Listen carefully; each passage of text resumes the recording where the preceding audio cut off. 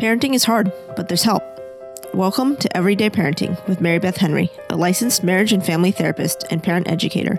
Everyday Parenting utilizes face-to-face, unscripted interviews with real parents, but names have been changed to protect their identities. Today's episode is sponsored by Jabberdogs. Speech, language, and communication play a vital role in our lives. Without it, children have difficulty communicating their basic needs and can struggle academically or with peers. At Jabberdogs, speech-language pathologist Stephanie Mashik can help you or your loved one become a successful communicator. Based in Pasadena, California, Jabberdogs offers private speech and language therapy at affordable rates. They also take insurance, including Blue Shield and Anthem Blue Cross of California. Visit jabberdogs.com for more information. That's JABBERDOGS.com. Today's podcast is from a group session recording we did with a bunch of dads. If you want to hear more from these dads, listen to the previous episode on sibling rivalry. In today's episode, the dads talk about mealtime struggles they have with their kids.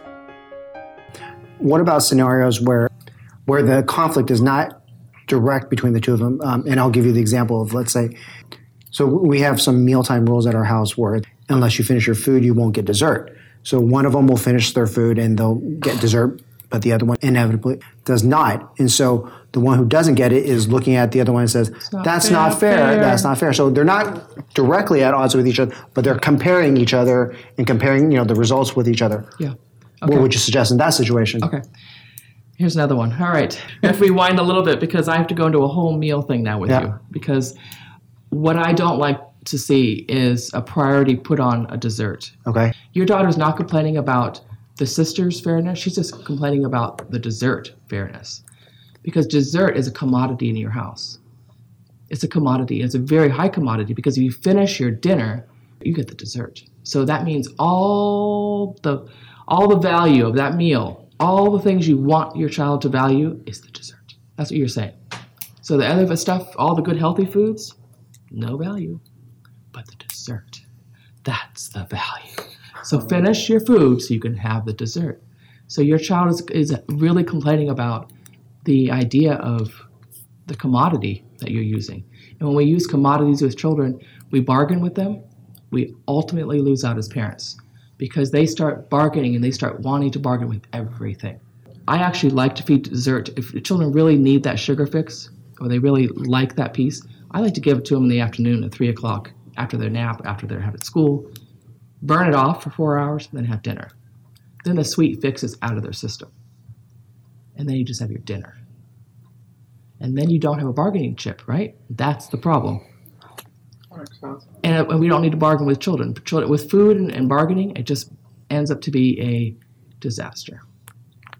A parenting disaster. And a child, in her mind, it's a child disaster. Because, I've been sitting here, I've been eating. I didn't finish my food, but why don't I get dessert? I see her complaint. That's valid. But it's because there's so much power to that dessert. That's what's causing the real problem here. So the idea is, I guess, not commoditizing anything then. Because, anything, that you can substitute dessert for anything, whether it's, I don't know, TV or like more books. Staying awake or anything. So what I like to look at is how you can use it as a tool, as a really powerful tool where you could say, on Friday nights or Sunday nights, whatever night you choose, that's going to be our dessert night. We're going to have dessert, but it has no correlation to a meal. It has correlation to the day. We had a great day. We just made it through the day. It's going to be our dessert night. So meaning if they don't eat their food, that dinner that you have the dessert for, they still should get the dessert and not lose the dessert.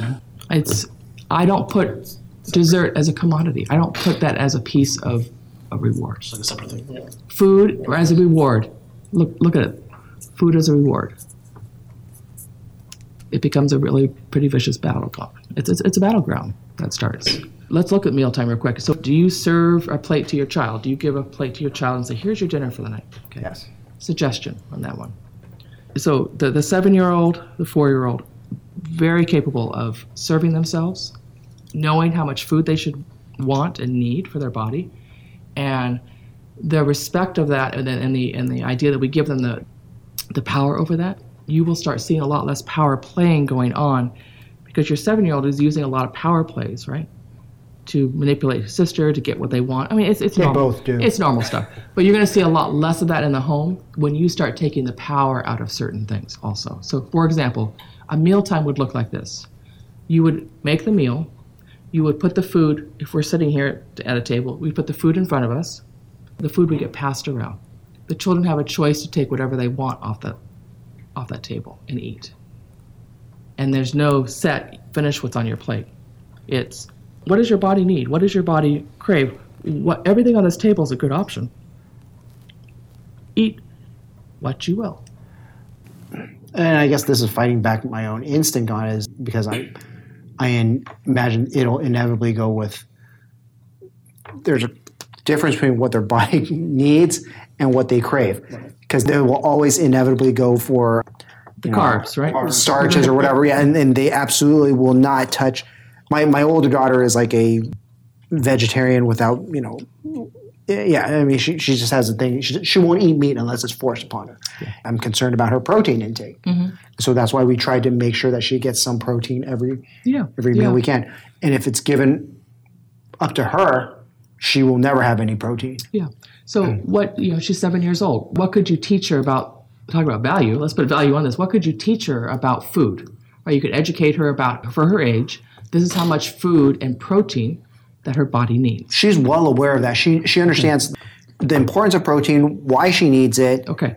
Perfect. So you've done all the beginning steps. Now then at the mealtime, you want to provide at least one protein on that table, or maybe two for her, 2 proteins she might be willing to consider. So it isn't always meat. It could be tofu, it could be beans, it could be beans and rice, it could be eggs, yogurt, peanut butter, nuts, all sorts of things that be on that table. But you're not going to put all those things on the table, but you're going to try to teach her different proteins that she can start experimenting with. I feel like that's going into a direction where it's like we're catering basically like a specialized second meal just for her then. So give me an example.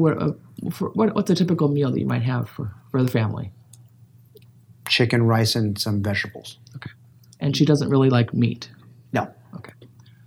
So if you were to have chicken, rice, you'd have chicken on a plate, rice on a plate, and vegetables. I'm just, in my world, that's what I would. Sure. Chicken, rice, and vegetables on a plate on the table. And then if you added one more protein in there, okay, one more thing, some nuts. Let's just say that she might try a nut. She might try some nuts. It would be really easy to put on the table. That's a protein. So if you were to have the rice, the vegetables, and she would eat some nuts, she's eating very comparable to what you're eating that night in the way of, right? It's not a whole different meal, but it's not putting everything on the plate and then us as adults, once again, controlling that environment and making it happen because we want it to happen. It's educating and teaching. So when she goes off someday, right, friend's house, and I always look long-term, I look going off to college. When she walks into the cafeteria, she's going to make choices, right, that are better for her versus walking in and saying, oh my gosh, I've had my whole childhood where I was controlled and I was told what to eat. I'm going to walk in that cafeteria. I see a whole bowl of, let's think of something. I don't know. Fruit Loops. Yes, Fruit Loops for breakfast. I'm going to have Fruit Loops every day, right? And naturally we'll do that, but they're also going to learn when I don't feel so well, I should probably think about my body too. I mean, that's, right? Okay. There's some different things to change around, and what you're dealing with at your home, is very normal. We have a lot of power plays going on. We have a lot of arguing going on, and if we can start finding ways we can take away the power we think we need, you will start noticing your children having less arguments about things because they start seeing that they have power over some basic pieces of their life. Well, to play off of this meal conversation, with my kids, when it comes to mealtime, I'm usually the one that makes the meals. Mm-hmm. So I'll ask them what they want to eat, and I'll give them options. I'll say, you can have this, or you can have this. You can have either chicken, or you could have like a hamburger patty, sure, and then whatever else I want to include with it, whether sure, it's vegetables or rice. So you're asking each child what they want. So you I'll ask them as a group. Okay. So I'll ask. Okay. So you'll get a consensus. Yeah, I'll get a consensus, and they'll agree on something, and they'll say, okay, we want, for example, chicken. Okay, sure, so I'll go ahead and I'll make them the chicken. I'll do it how they want it, how they asked for it. I'll give it to them. And then the second it sits in front of them, the chicken sits there and they eat the carbs. That's right. They'll eat the noodles, they'll eat the pasta, they'll eat the rice, but the chicken just sits there. And it's really frustrating because this is exactly what they asked for. You know, you gave them the option to choose a healthy meal. You know, you're giving them the options. Okay, the power and the power we're talking about. Right, and the power. and control. I'm the parent. I'm going to give them a menu that they could choose from, which I know is healthy for them. Sure. And I want them to choose from that so that they could eat it. And I'm, like you said, I'm giving them the power to be able to make that choice for themselves. And the food is on the table, and it's being passed around, and they're taking options, and they're asking for more, and they're not... Effectively, that's what I'm doing. But I'm not actually placing the food in front of them. I'm asking them ahead of time, what would you like to eat? Sure. And you're eating this food also. Right. Okay. All right. Great idea. I asked them, get some idea, consensus, what they might like to eat once in a while, not every night, once in a while. You have to have some control once again. You can say, you know, Tuesday, Thursday nights will be a night that I will ask you what protein you want, but the other nights I'll be choosing. And you as a parent, you make that decision and put it on the table. What we want to also do is remember that with that idea that we're not asking and we are asking, you don't have to ask, because when the food is on the table, you're going to have at least one thing on that table you know your child will eat. So if let's say it's the noodles. They love the noodles, and they're not eating that protein. Okay, so what conversation could you have with them at that moment to encourage body awareness, learning about our body, learning about what our body needs? So as you're eating that chicken that you prepared so nicely and no one has touched it, what are some encouraging words that you might be able to say to them at that point? What do you think you could say? Well, I try to play it off of something that they enjoy doing. Like my daughter, she likes dancing, she likes playing games and whatnot, so we play it off of that. Sure. You know, if you don't eat this food, you won't have the muscles to be able to do this particular activity, and you won't have the energy. And so along those lines. Change the wording. If you eat good proteins, versus if you don't. If you eat this chicken, it really will build muscle tone and have some good energy. It'll give you the sustaining piece. So can I first ask, do any of your children have any sensory pieces with food? I would say no. I mean, they're pretty comfortable with everything. Okay. Yeah. It changes if a child has a sensory need with food, and a sensory child with food, you don't ever want to force food on them. Right. But if it's not a sensory need, what you ask the child for you to give a no thank you bite. And a no thank you bite is that bite where you put one piece on your plate and you at least try it. Right. And you can give the father lecture. You know, I did ask, and this is something you all agreed upon, and you're going to get the one, well, I didn't say I wanted that. Right. That's why I don't like to go too much into that one. But once in a while, it's fine. Yeah, that's definitely something we do. We do say, like you said, we do say, okay, you know, here's effectively one bite. We just want you to try it. Exactly. Call it a no thank you bite. Okay. If they take a bite, before we go to the thank you bite, there's some other ways you can do it. And what I like to encourage, too, is realize that when children are trying food, it's not so much the eating as it is all these steps leading up to the eating. So when you're making that dinner, I would like your children, all your children, to be more involved with the actual process of making the food. The idea that they're touching the food, they're smelling the food, they're cutting the food, and in that process, they're learning about that food. Mm-hmm. Okay, so that's when we do food therapy or food interactions with children and who have never tried a lot of foods. We take the steps, far more steps, before we even try it, before we put it in our mouth. And then as they're preparing that food and they're cutting it, they're smelling it, they're seeing how it's cooked, once it's on the table, then you're asking them to just pass it around and smell it as it goes around. And when it comes back around, take one piece and put it on your plate. And then when it comes back around again that night, that 15, 20-minute mealtime, try licking it. Try licking the food. It's pretty amazing.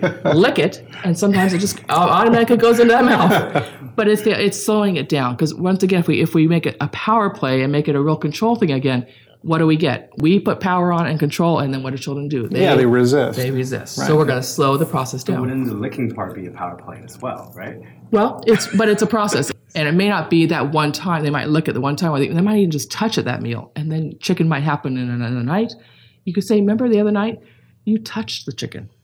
Right? Yeah. It's slowing it down, and that's what's hard for parents, because we want fast, instant gratification. And the more we can slow things down for children, the more they can process it. Well, in our case, it's not so much that they don't particularly like the protein or whatever it is that we're giving them. Mm-hmm. All the stuff that we give them, at least in our home, are things that they enjoy.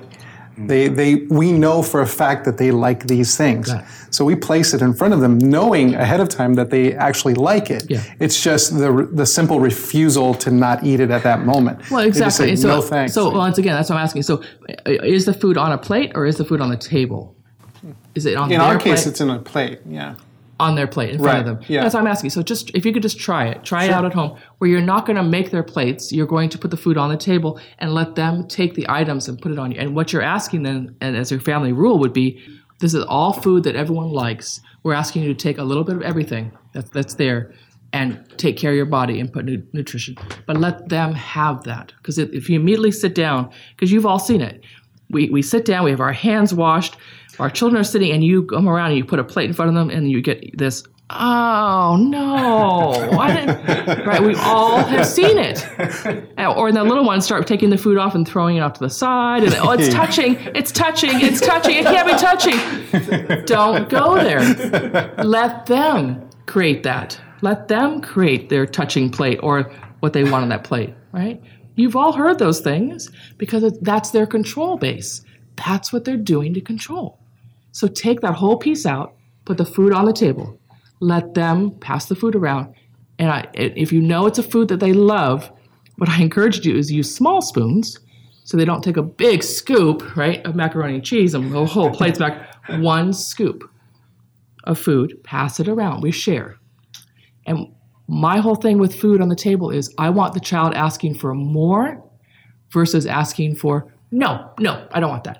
I want to hear him say more. More, please. So what you're saying is try to reframe the situation Exactly. so away from the negative. Exactly. We have a different situation. Can you introduce yourself? Yeah, I'm Edwin. I have a 7-year-old and a boy, Jordan, and Emily, she is 5. So we come from a more traditional Asian family, and then in our mealtime, what happens is we have 10 dishes. Yes. And then we do have the situation where they can pick and choose, and they can do whatever they like. We still set out tiny bits of rice because that's kind of like the foundation of the meal. Mm-hmm. But kids, they still don't eat much of anything. Although they have 10 different choices, they're like, I don't want to eat anything. I just want to eat my rice. Yeah, and that's it. Yeah. And so, Edwin, how aware are they of how the food is made, how it's prepared, where does it come from? Mm-hmm. What is this that's on this plate? How much do they know? We do involve them in certain meals to prep the dishes, but not every single meal, of course, because they're just so they do see where stuff comes from the market, and they pick stuff out, and they know usually how it's when made. We cook this specific dish, and they do eat that a lot. Yeah, so that's something that we do see, but. Yeah. Well. Okay. So let's not glide over that one because that's important. Why do you think they eat that meal more? Right? Why do you think children like things separate? They like to see the steps of how things are made. They like to see food in this little place and don't touch. Right? We talked about this no touching stuff. Right? Mm-hmm. They like to see that. They like that idea of knowing what it's all about. And so it is more successful, but you can't, I get it, you can't do it for every single meal. What would you say besides the rice is one thing you guaranteed will know your children would eat? Fried chicken. So that's something you know they like. They like chicken and it's fried chicken, right? Yes. So that would be something you could have once a week, right? Mm-hmm. On the table for them? Mm-hmm. Yes? Doable, yeah. Yeah. I really suggest that you sit down with your significant other and look at a 7-year-old and a 5-year-old from a dietary standpoint, and really actually look at how much protein they actually need. Okay. Because you'll be shocked at how little it is. Right. We overfeed and worry about our children eating so much that it does become this panic if our child does not eat a protein every single meal or a vegetable every single, we get this panic. Mm-hmm. And if you can go and just look at the dietary needs of a 7 and a 5-year-old and really look at how small of ounces. Okay, if you were having to have watched under a pediatrician for a child's diet, they would look at a whole month, a whole month's worth of food versus a whole day. They want to see what a child eats in a month. Mm-hmm. So in a month, do you think your children are getting a variety of foods? Would you say they're still pretty much stuck on the the younger one, the 5-year-old, she's doing okay, I believe. But I think the older one, it's not the protein I'm concerned about. It's actually the vegetables. Vegetables, Yeah, okay. he doesn't eat any green vegetables ever since he was like 3 or something. Okay. So it's not that uncommon. Everyone can say that about their children. It's not that uncommon. So what kind of vegetables does he like? Will he eat, versus cook, will he eat raw vegetables? Or does he like cooked vegetables? No vegetables. Anything that's green or anything that's remotely related to it, I think we'll have a hard time selling. And again, we have 10 dishes each night. Yeah.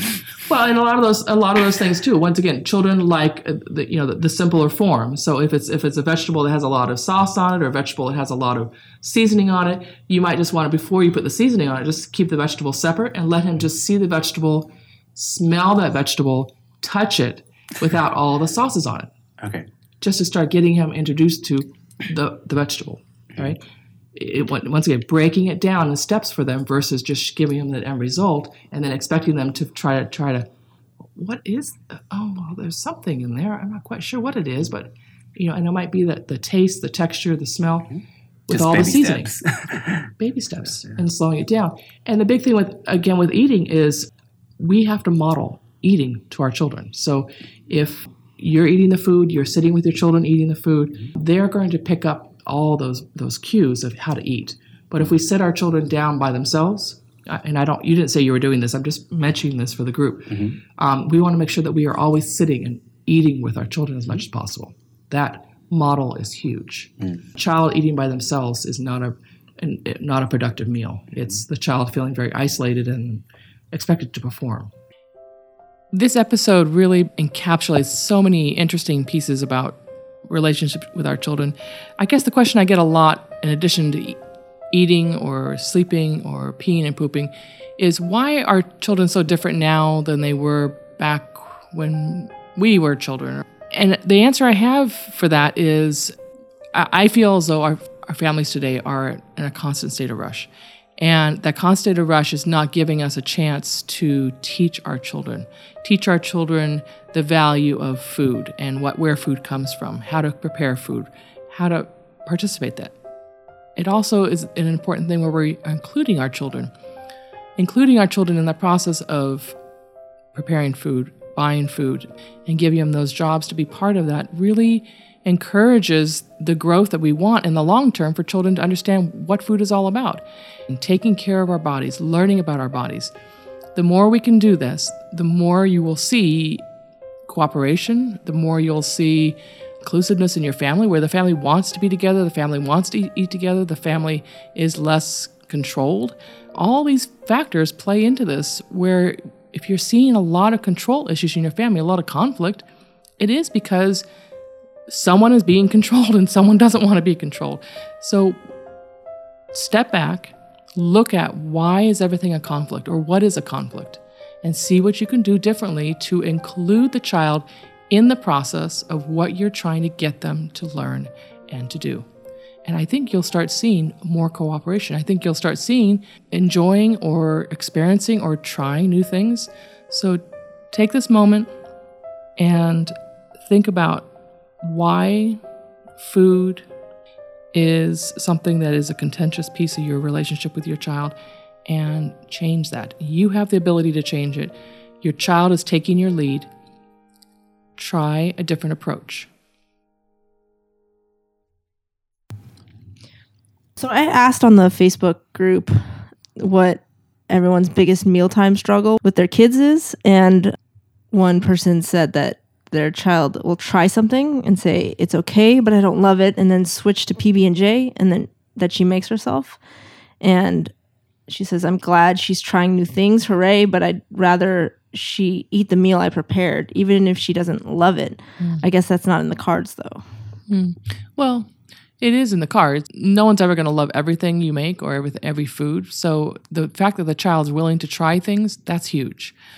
I've always used the idea of having PB&J on the table, but I think the fact that the child is willing to try things, I think that needs to be really respected and understood, and not make such a big fuss about it. If the child tries it, gives it a try, I don't like the flavor, I don't like the taste, I respect that. That would be a child that I maybe would want to include more in the process of maybe once a week, have that child create a meal, plan a meal, see the process of it, see what it's like to create a meal and the time and the effort, besides just telling them, do you know how long I've been cooking? Have the child learn about how to cook and how to pick food, and them create something that they truly would like. So another question was about the timing of the meals. So number one, my kids take forever to eat anything, even sweet treats, and even if they aren't doing number two below, which is my kids love socializing with each other, and I struggle with telling them to stop because I see how much fun they're having and they're actually getting along. And mealtime is a social time. Mealtime is that time to be a community and be as a family. But if it's running into being late for school, we're now 2 hours into this meal and we're now not going to bed on time, you do have to help your children understand the time limit of what a meal looks like. So a typical meal during the school week when you're kind of have limited time, you can tell your children, hey guys, tonight we can talk, but we're not going to continually talk the whole time. And the way I like to do that with children is make a visual piece on the table. You can get like a 5-minute timer or a 2-minute timer, egg timer, and just flip it over and say, hey, okay, so and put it in front of that person that's talking. This is your time to share about your day. We're going to be listening, and while we're listening, we're going to be chewing and eating. And then after the 2 minutes, it gets passed to someone else, and they get a chance to share their day, and everyone else then is eating and chewing and listening. Meal times should be about between 20 and 30 minutes at the most. If they're going on and on and on, you can nip it a bit and teach them how to have their time to talk and say, hey guys, when we're all done with dinner, let's go in the bathtub and you can talk in the bathtub and we'll have some time at the end of the night to cuddle and talk too. So I have this problem too where my kids, they get really silly and just start making noises and then waste a lot of time. And my daughter especially takes forever to eat a meal. And we've tried kind of enforcing a time limit, but it felt a little bit too controlling. How do you, once you set a time, enforce it without being too controlling? Yeah, I guess the whole thing you have to look at is what is your body language and what is your facial expressions as you're sitting there telling them, hey guys, we have 15 more minutes.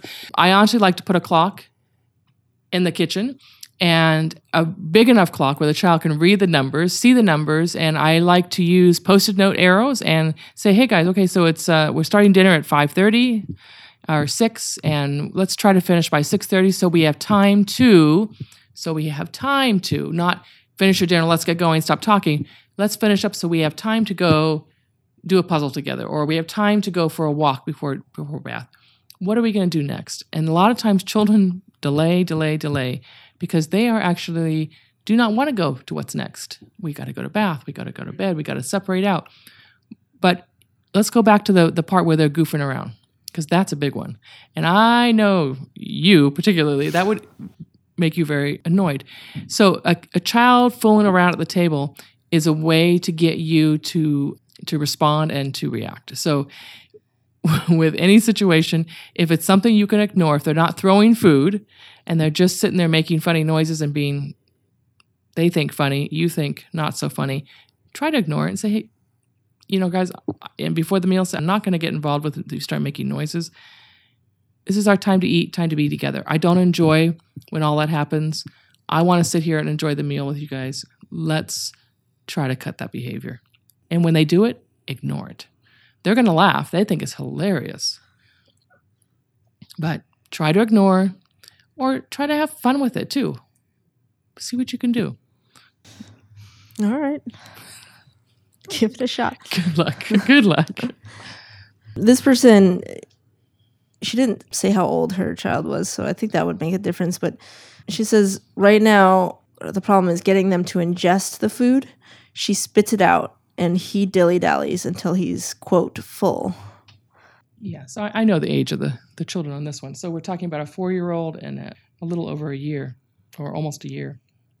So she spits out the food, and then it looks like he stalls until he says he's full. Yeah, so the little one right now, spitting out food, she's at the experimental phase right now of putting food in her mouth and moving it around and trying new textures. And this is where exposure is huge. This is where you give the child time at the table to, number one, pick her own food up, not to be fed. What we want is her to be able to sit there.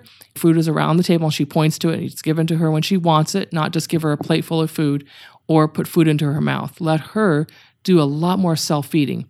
She's old enough. She's almost a year or a little bit over a year. She should be able to self-feed majority of the time, and let her try foods out in her mouth. Yeah, she's not going to like some textures and she's going to spit it out, but look at your response as a parent. If you're sitting there going, oh, don't spit it out, oh, don't. If you react in any big way, then she automatically then knows, okay, I know how to get a reaction, so I'm going to continue this game. It's the same thing when they're throwing food in the ground. If they throw food in the ground, you just say, no, we do not throw food in the ground. You take the food away, count to 5 in your head, say, try it again. Here's your food. Do not throw it on the ground. The older child who's 3, he's just sitting fiddling around and not really eating. Okay, that child needs to understand too a little more of the time issue, not pressure on it, but just a general time. And then having a conversation with him, talking about your day, and then teaching him how to listen and eat, talk. Also look at, are both these children hungry when they sit down? Because a lot of times these behaviors that you're seeing are children who may not be fully hungry. They might have had snacks 2 hours before or 3 hours before, and they may not truly be hungry. And a lot of this behavior you see is because the child isn't hungry, and the child's not invested in this process. Okay, so this person has a picky eater. His diet is limited to frozen waffles, pancakes, oatmeal, plain bagels, some fruit, pasta, cheese, pizza, quesadillas, macaroni and cheese, and a handful of snacks. Red Jell-O, vanilla ice cream, and no meat, no chicken, no fish, no vegetables, no milk. I wonder how this kid is thriving. I've tried everything, including not doing anything, to get him to eat more things. Recently, trying new foods results in gagging and even vomiting on a couple of occasions. I'm beginning to wonder if this is a sensory issue. Yeah. I know this young boy that we're talking about. Everything you're talking about there is definitely some sensory pieces of eating. We have definitely some sensitivities. We definitely have the physical reaction, the choking, the gagging. Is choking and gagging a sensory? Not always, but in this saying, look at all the foods that he's eating. They're all very, very similar foods. So what I would want to focus on with him is I would go in for a good physical with your doctor and do an extreme blood panel with him and really look at the minerals and the vitamins and the whole blood count of this child to kind of see what his body is communicating, what his body is needing, because he is definitely eating a very limited diet, but a very similar diet. Everything you describe is very similar. So is it a texture issue? Is the body craving certain pieces that he's overly craving something? That would be something I want to look at. So he would be one I would want to do a complete physical on for his next exam, do a good blood panel on, get that baseline, and then maybe talk to a pediatric nutritionist and work out a plan of introducing different variations of food that he already eats in just in different ways. So what are some red flags or signs where you would say that a child should go see a food therapist? Yeah. What you always have to look at is the health issues. Pediatrician starts seeing a decline, and when you start giving the pediatrician the diet that this child's eating, it's very, very limited. And, there is the gagging and then the choking and the avoidance and, just touching the food. The child doesn't want to touch food. The smell of food. How do they respond to all the pieces of food? Food isn't just about eating. Food is the smell, the touch, the taste, the texture, all those things. You got to look at all those variables, and you got to look at the body weight. Is the child not gaining weight? Is the child not eating enough of foods that will allow him to gain weight? Or is he eating too much of the carbs and all the other very bland food? But you got to look at the whole piece of sensory. It's not just the eating. It's the smell, the extreme reaction to smell, taste, touch. Those are big pieces. It's not just the one eating aspect. It's the whole reaction. If you haven't joined our Facebook group yet, I highly recommend you do so. Just search for Everyday Parenting Group on Facebook. You could ask questions there, which might even be answered on the podcast. Here's one question we got from the Facebook group. If you had young children and you passed away, do you think it would provide more closure for them to see you one last time in an open casket, or would it be easier for their adjustment if the casket was closed and only allow them the memories of you when you were alive? we celebrate birth. We need to also celebrate and understand death. It is all part of this whole life cycle process. And what I encourage is not to make it a blanket statement like, oh yeah, every child should do this. No, what I want you to do is look at your emotional age of your child, look at the physical age of your child, but look at the emotional age of your child. What has your child learned about death? And that's why I like to, before death strikes a family, which you can't predict, but look at your family, look at the structure, look at the age of your grandparents, the parents, whatever, the dog in your house, the fish in your house. Talk about death before it is a crisis. Talk about it. Read books about it. Teach your children the language for your family. Every family has their way of describing what death is, what happens to someone when they die.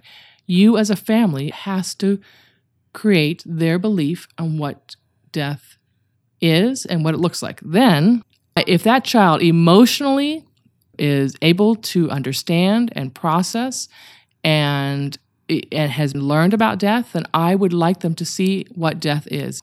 You're not going to see a gruesome scene. It's going to be a very peaceful scene. It's going to be it's going to give an answer to a child of what death is. They will take that image and they will continue to ask questions about it for sure. But that's what we want. We want them to ask questions about it so they understand it, and they also understand the value of life, because life is a value, and you have to see the whole spectrum to really get that and grasp that. Everyday Parenting is produced by me, Teresa Wang. The music you hear in our podcast is courtesy of Stephen Morell. Join the discussion. Search for Everyday Parenting Group on Facebook, where you can discuss the latest episode, ask for advice, give advice, and posit the question, what would Mary Beth do? You can also reach us at parentingpodcast.com or on Twitter, where our handle is Podcast Parents, or Instagram, where our handle is Everyday Parenting Podcast. Be sure to check our website for more tips at everydayparentingpodcast.com and sign up for our newsletter. To make sure you catch our next episode, subscribe on iTunes, Google Play, or wherever you get your podcasts. And make sure you rate us on iTunes. It helps more people find us.